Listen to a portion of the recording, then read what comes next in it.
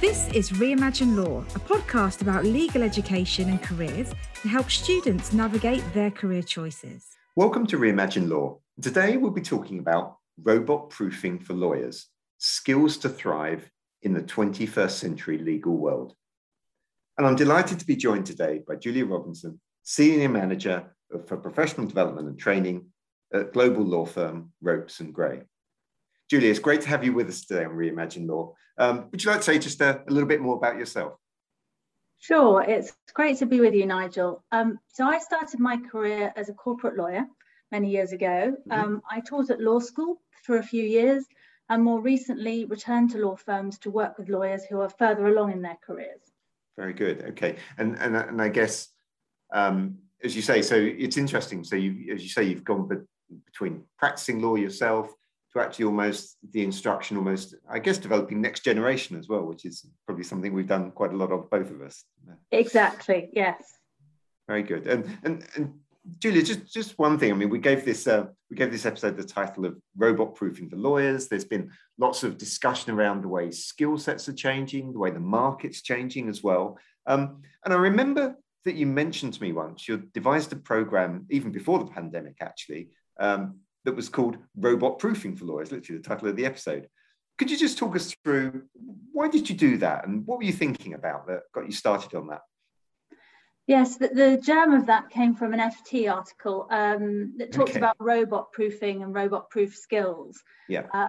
At the time I read the article, I was working on an innovation training program at my previous firm. And then when I moved to Ropes & Gray in 2019, I remembered the phrase and I'd liked it so much that I decided to make it the title of my first program.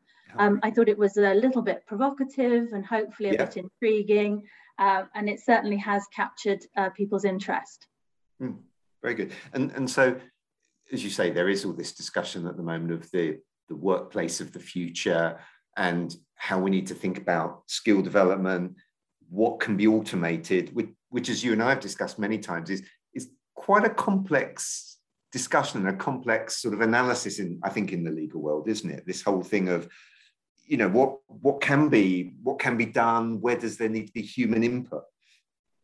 Yeah, I think on the training side, you know, it's always going to be important for lawyers to be trained on the technical side, on the black letter law and the legal practice, and also on the traditional skills, the negotiation, the drafting, all those sorts of things that we're very familiar with from law school.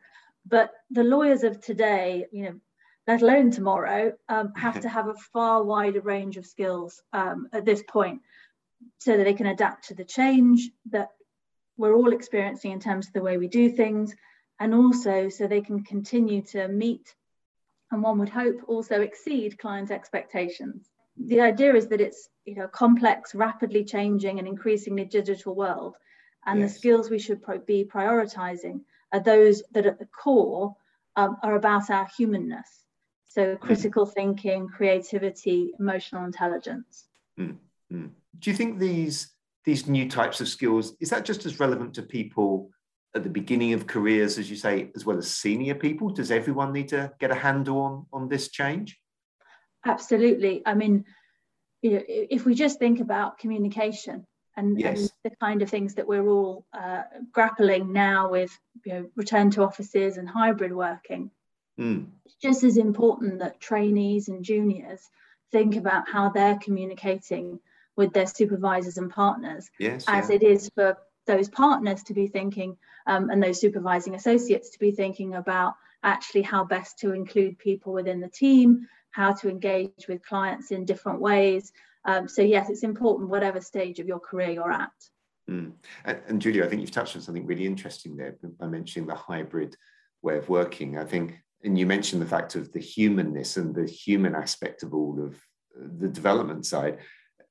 What's come out to me from a number of conversations I've had with people across the sector is this desire, as you say, coming out of the pandemic, very much for this sense of connection and almost human connection amongst team members, I think, as well.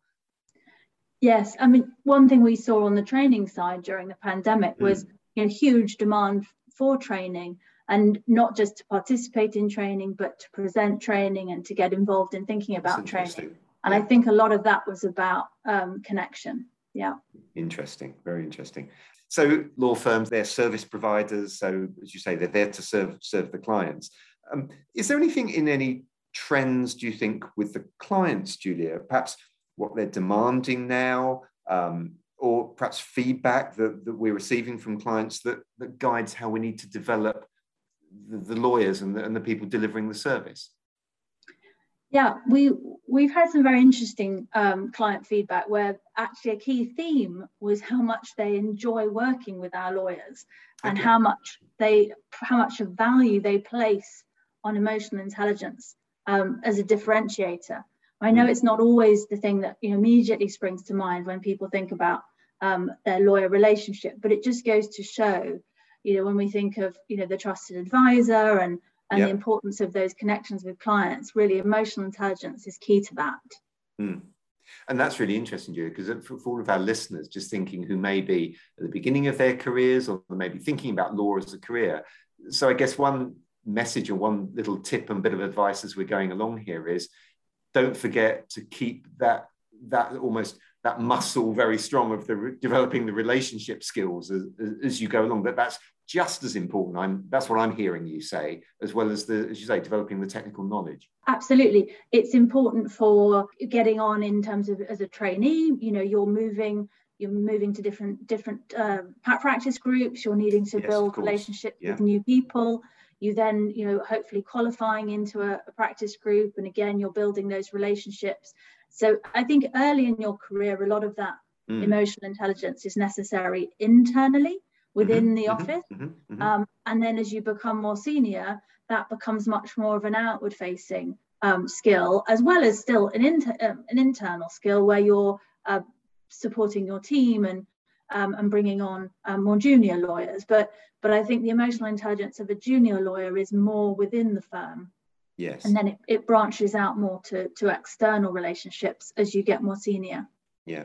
And Julie, you just reminded me by describing that, just for those again listening who perhaps haven't yet been in a law firm in any offices, and let's be honest, not many people have been in any offices for the past year and a half or 2 years. But what's really interesting, I think, it just reminded me, Julia, that on the different floors where you had different practice groups in some of the firms I've been in as well, who work with different types of clients, it was absolutely fascinating how you can notice difference in those situations. So, for example, there might be one practice group that dealt with a certain type of clients where they were quite formal or quite traditional.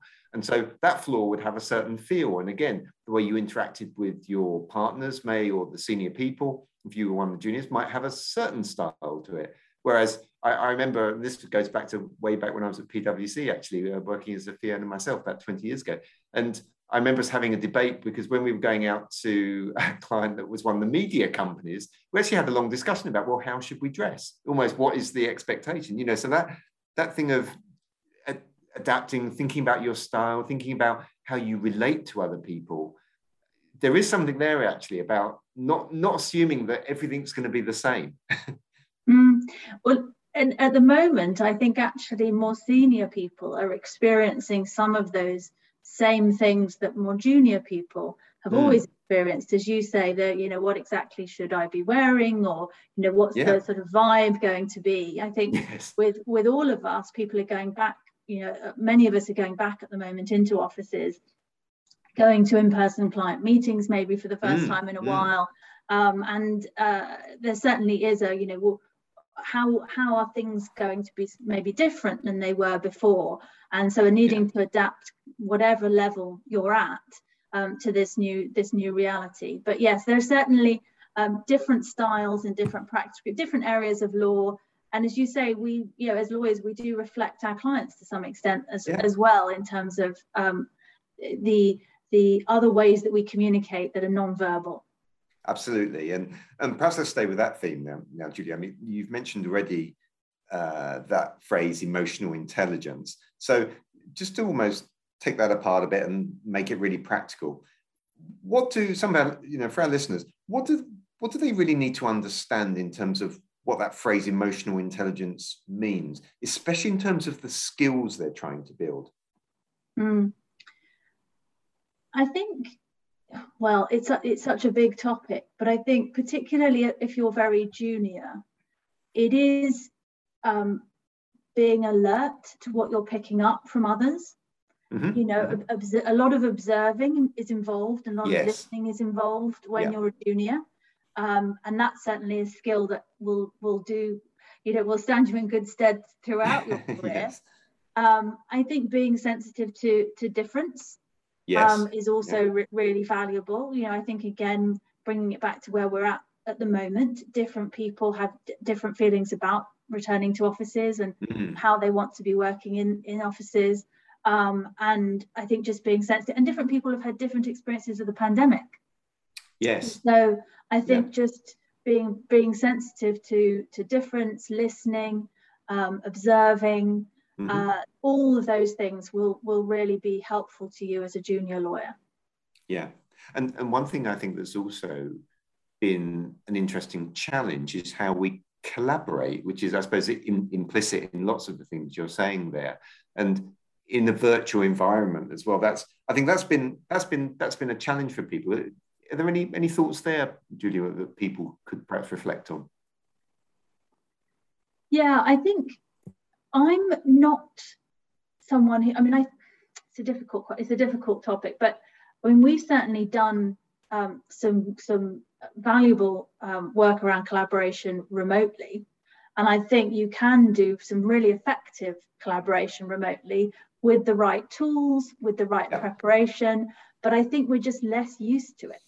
And so I think when we're collaborating remotely, it just takes a bit more effort, a bit more thought, a bit more putting yourself in the other person's shoes and thinking about what it will be like for them and how they might want to be interacting differently than you might want to be interacting. Whereas I think when we're in person, there's just a greater familiarity with that kind of collaboration. We've got centuries of that kind of collaboration. So I think, again, I don't think it's collaboration remotely is inherently going to be more challenging. It's just that we need to put a bit more effort into how we do it.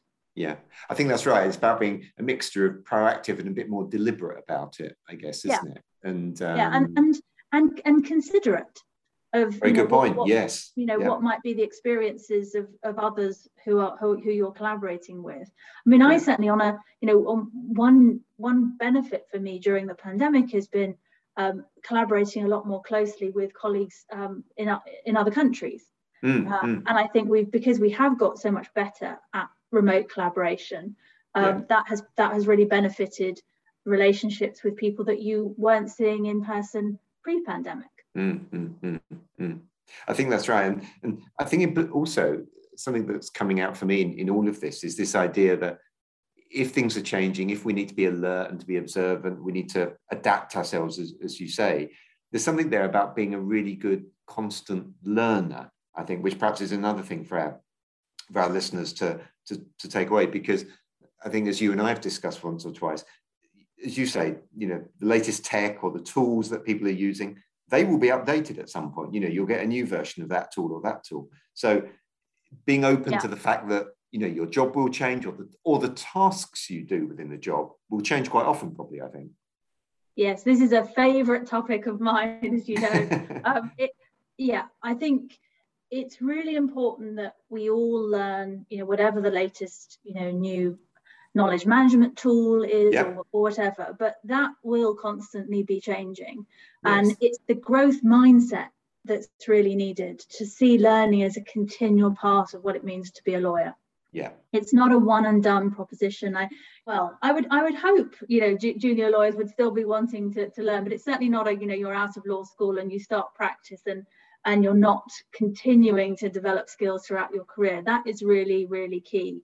And actually being open to learning the next thing is really important. I've met lawyers through my career who, by following those new trends and innovation in their whatever their area is, have really established themselves and had really successful careers off the back of being really open to new things and interested in new things. So I think it's really important, and I think it can help you to really have a very successful career if you are open to those things. Yeah. So Julia, that's really interesting. So we've talked a little bit there about adaptability. How are you seeing adaptability play out? Are you seeing people working with that in a good way? Yes, I mean, as I was saying before, this program, Robot Proofing for Lawyers, that we was actually planned in 2019 and came in 2020, and obviously then was running alongside the pandemic. And I think there was interest in the program before the pandemic, but once the pandemic started, it really became clear how important some of these topics were. So, for example, we had a session on virtual trust, which obviously, is always of interest when we're working with people remotely, but even more so during the pandemic. But a topic that we also covered was this idea of growth mindset. I really think the pandemic has shown how actually adaptable people are, and it's given them confidence, I think, that they can learn new things. When you think back to how quickly people adapted to working remotely, and to various new technologies that they had access to, that they may have had access to before but probably weren't using as much. And I think there is a confidence that comes from that. I made all of that change then. Yes, I can make it again if necessary, as each new thing comes up in my area. So I think it's been really important in showing people actually that they do have more of an adaptability muscle than maybe they realised. Yeah, I think also, Julia, what it throws me again, a little tip to throw out to the audience perhaps is throw yourself into these situations. I mean, we've all been thrown into a specific situation over the last 18 months, but throw yourself into new things and have a go at something, as you say, is one of the best ways. I always think it's the best way to build confidence ultimately, because of course, the first time we try something, it's harder, but actually then we gradually master it, or we learn from that. And also don't expect it to go 100% well the first time you try something. But I think there's something there perhaps about giving yourself permission perhaps as well, which I guess is part of the growth mindset point. Absolutely. And I think what's also interesting about the growth mindset is the way in which learning new things in any area has a benefit on other areas. Yeah, great point. Yeah. So I think, learning new things in your personal life, that can give you confidence, which can then help you, whenever you're starting a new seat as a trainee, there's always such an enormous learning curve. And just having that confidence, I've started at the beginning with things before, and I've mastered them. I'm able to learn new things. That confidence in your own ability to tackle something new, you can build up in other ways during your life. Yeah, no, I think that's absolutely right. And Julia, if we went out to an organizational level of thinking here, because I know you work with lots of the senior leaders, how are they seeing this agenda of the emphasis on the human side of relationships and the human side of all of the organization? How are you seeing that play out in their messaging or their area of focus? Yeah, well, it's obviously been a huge focus, both the people, the human aspect, how to keep us connected as teams, as an office, as in the wider firm. I think for all organizations, not just law firms, there's been a lot that the senior leadership has had to do that they've not done previously. I think this has been a time of enormous reliance on those senior leaders, beyond the sort of thing that they would have been expected to provide in the past. I think there's been a real pastoral role. Yes. Again, an emotionally intelligent role that they have performed. And I think, going below the sort of most senior leaders, I think also we're at a point now where things like, very standard aspects of management, managing a team, delegating, communicating, the best practice in those areas is now much more complex and nuanced than it was even a couple of years ago. So I think there's also a lot of managers who are having to really learn new things and adapt their old ways of managing to this new, particularly the hybrid model, Yes. In some ways, actually, being fully remote was almost, in some ways, easier. Yeah. Because now it's a switching between and having people in different locations and some, in some days and out other days. So there's a lot that managers need to be learning and developing in themselves. And again, it comes back to, our humanness is central to being effective in that. And to bringing people along and making people feel that you care and that you're supporting them and you're interested in their success and development.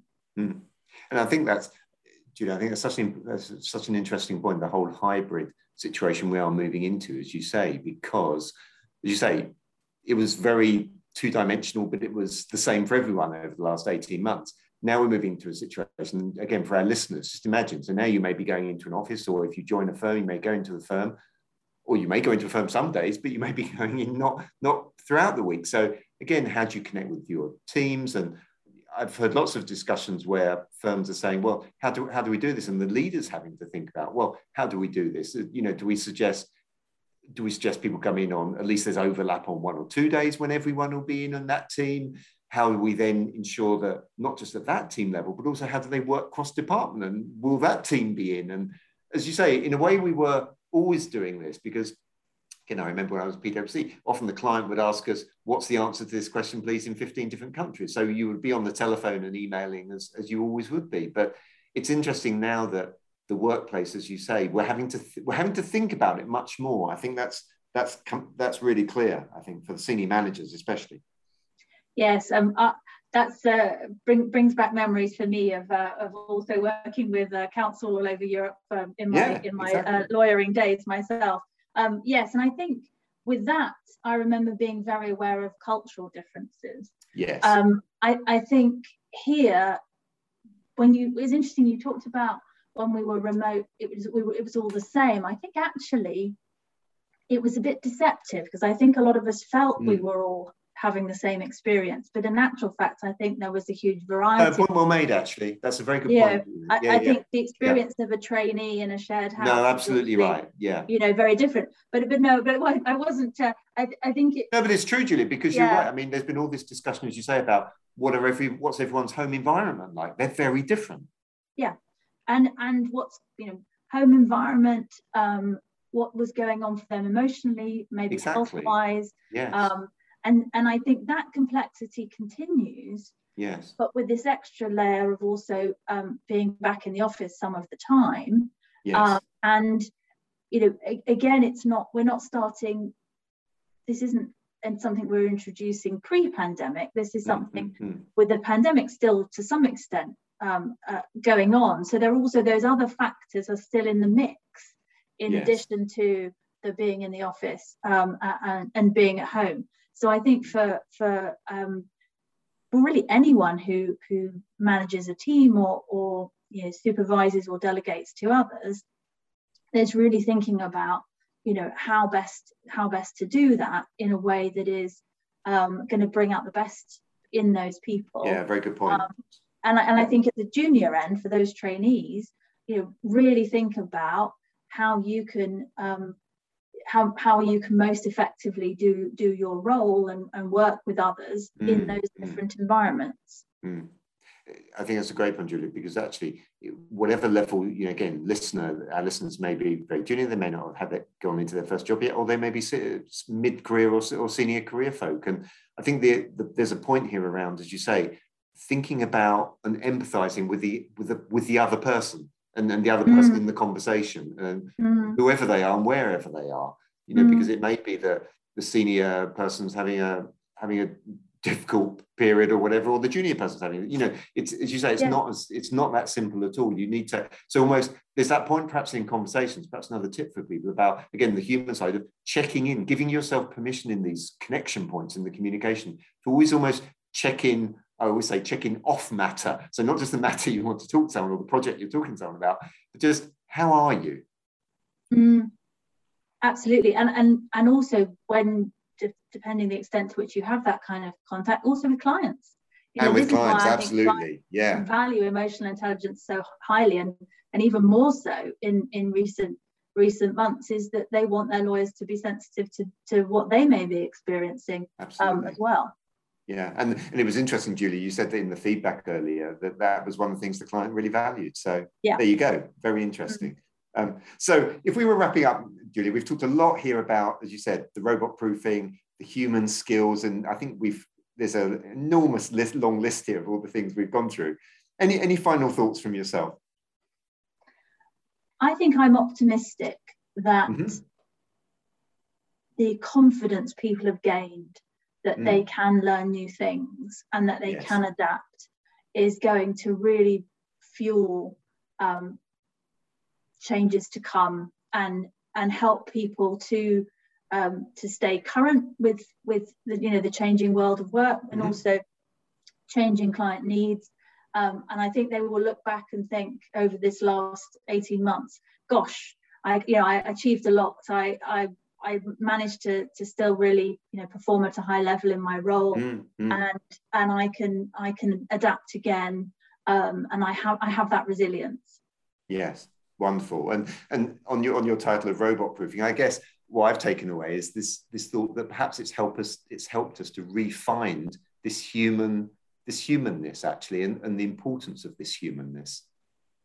Yes, I mean the interesting thing is actually in a time in which we've never used technology more, I think we've come to probably appreciate our humanness even more, and it's a side-by-side thing.